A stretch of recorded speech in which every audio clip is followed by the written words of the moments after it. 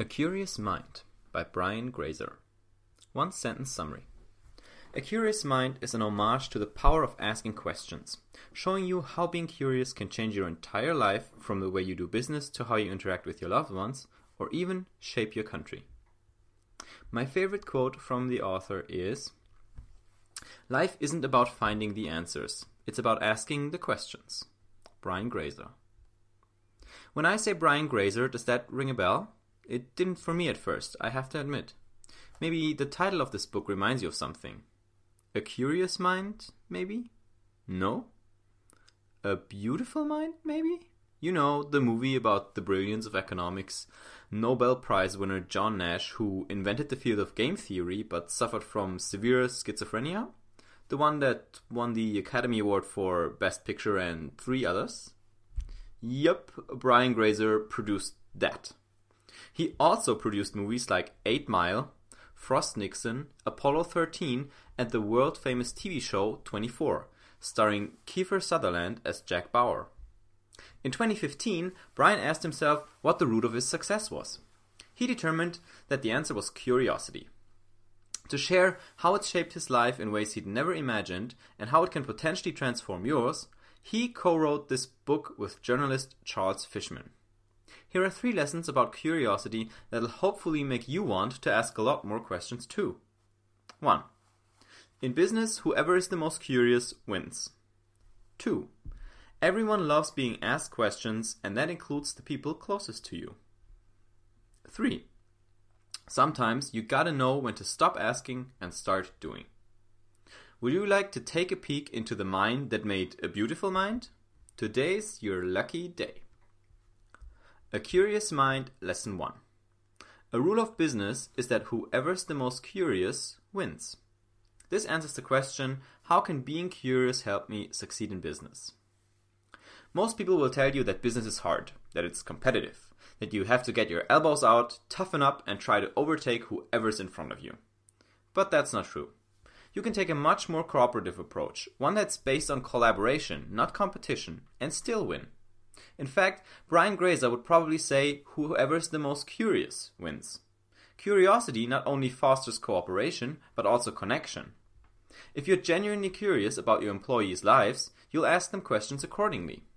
This way, Brian leads mostly by asking questions, instead of giving orders. Vice versa, his employees are supposed to ask him many questions also. When you're curious, people can explain and reflect on their work themselves. This kind of meaningful conversation leads to bigger and better breakthroughs than a mere do this now approach. The same holds true for your customers. Who would you rather buy a car from? The dealer who just touts his latest offers and how great the cars are, or someone who asks you why you want to buy a car, what you need it for, where you go with it, and what you're looking for? The only way to satisfy your customer is to find out exactly what they want in each case and then serve them the best way you can. And you can't do that without being curious. A Curious Mind, Lesson 2. Everyone loves being asked and answering questions, including your loved ones. This answers the question, how can curiosity help me have better relationships in my life? I recently thought about how much I know about my parents' childhoods. As it turns out, it's not too much. Sure, I know where they went to school and a couple big milestones, but teenage life is long. There's so much I still have to ask them. Think about someone you've known most or all of your life. How much do you really know about them? Chances are there's still tons left to discover. By showing interest, you can improve your relationships even with the best of your friends and loved ones. Most couples eventually fall into a rut. Hey, how was your day? Good, and then TV takes over. Saving a deteriorating relationship from falling apart can be as simple as remembering one specific thing your partner told you and then asking them about it. Hey, how'd the presentation go today? Were you nervous?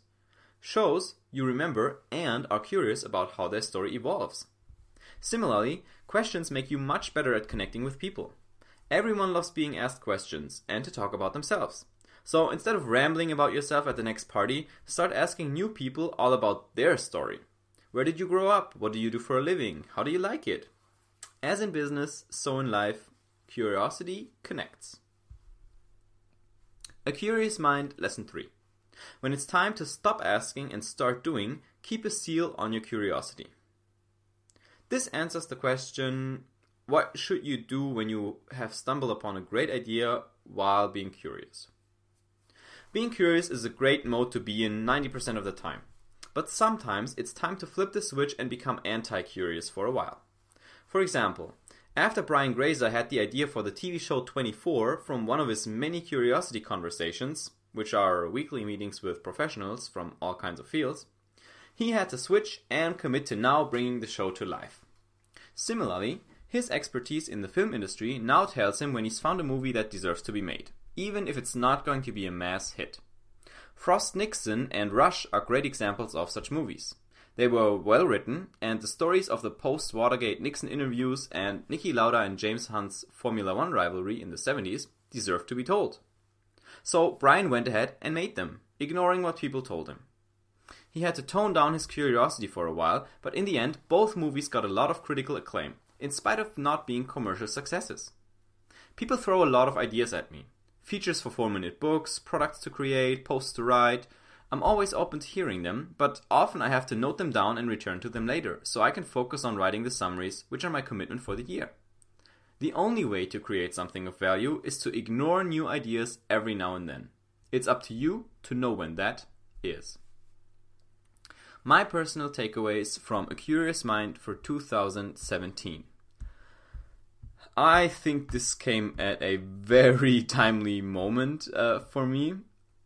Very awesome. I can actually, I have the perfect sort of story to share, I think, or I'm at a good point in my story to reread the summary.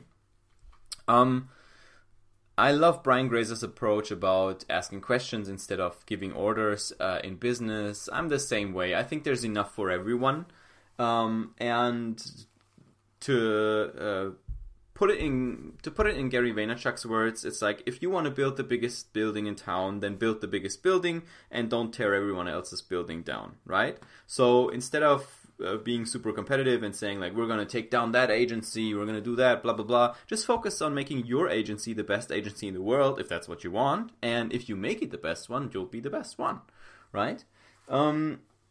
So yeah, I really prefer that over like all this tough talk and blah, blah. I mean, especially Hollywood and the whole movie and entertainment world. I mean, I'm watching a TV show called Entourage right now, which is really funny, and it's about that, like a young actor in Hollywood and his gang, and they're trying to rise to the top, and there's so much going on behind the scenes and so many assholes and people trying to throw people under the bus and stuff like that. And I really think that you can avoid a lot of that if you just decide to, nope, I'm not playing that game, I'm not doing that. You have your principles, you work around those, you act around those, and that's it. So I very much try to take the same approach with 4-minute books. And the way I do that is, sometimes people ask me like, how do you compete with other book summary sites? Like, are you competing against Blinkist? Are you doing this, blah, blah, blah? And I'm like, no, I'm just like doing my thing here, and that's pretty much it. So I write my summaries, I make them the best I can. If they rank in Google, they rank. And then I promote some other people like Blinkist. I'm not trying to sort of overtake them in terms of, because I could never do that. They're a startup with like 60 people, right? So I just want to have my thing and make my site awesome and make it an awesome resource for people that want book summaries, and that's pretty much it. So I'm not too focused on looking left and right, and I recommend you do the same. The second lesson, I could have phrased the question for that better, because actually what this shows you is how you can improve even the best of your relationships. Because, I mean, think about it. Your parents, your best friend, like, do you really know everything about them? Or is there like a big gap where you could start asking questions? I'm always surprised when I I was at my grandma's house yesterday, and she showed me her old recipe book, which is from her mother. And the book was from 1929. The book is almost 100 freaking years old. Can you believe that? And there's recipes in there that wouldn't, in any even close variant, be written down the same way today. And her mom improved on those recipes, and then she improved on those recipes, and they have notes scribbled everywhere. And that's why, like, her cake tastes 10 times better than any cake you can buy because there's, for example, no cream in it or something like that. And that's insane to me, right? And there's so many things I still have to ask them, and sometimes they talk about school and like their relatives and so on. So there's so many things, and I'm always glad even if I get to go there just for a couple hours, because I can always ask more questions. And I recommend you do the same, especially with the people you love and care about a lot already, because making your relationships with those better will probably serve you a lot more than getting to know 100 more strangers. Which brings me, by the way, to the next one, and this is actually the one I would like to talk about the most. First of all, that movie Rush about Formula One rivalry between Niki Lauda and James Hunt, absolutely brilliant. I love that movie. Go watch it. Second, so yesterday I saw that recipe book, right? I took some pictures, and I thought, man, like, we have to conserve these. Like, there's no way, like, we can't just, and at one point, if it's like just me left, I won't be able to read and decipher those. So we have to do something about that. And then I thought, wouldn't it be cool to like actually publish those online? And, like, that way we could digitize them and they would be available digitally. And we could also even like make recipe books because I talked to a friend and she said, well, my grandma has a book like that too. And I was thinking, yeah, probably a lot of people my age have a grandma with a recipe book that's like super old and super custom and super tweaked, that most people wouldn't have access to. So I thought, you could make a Facebook page like Granny's recipe box or something like that, and then publish a recipe on Facebook every day and feature people's grandma's recipes, right? If they share, we tag them and so on.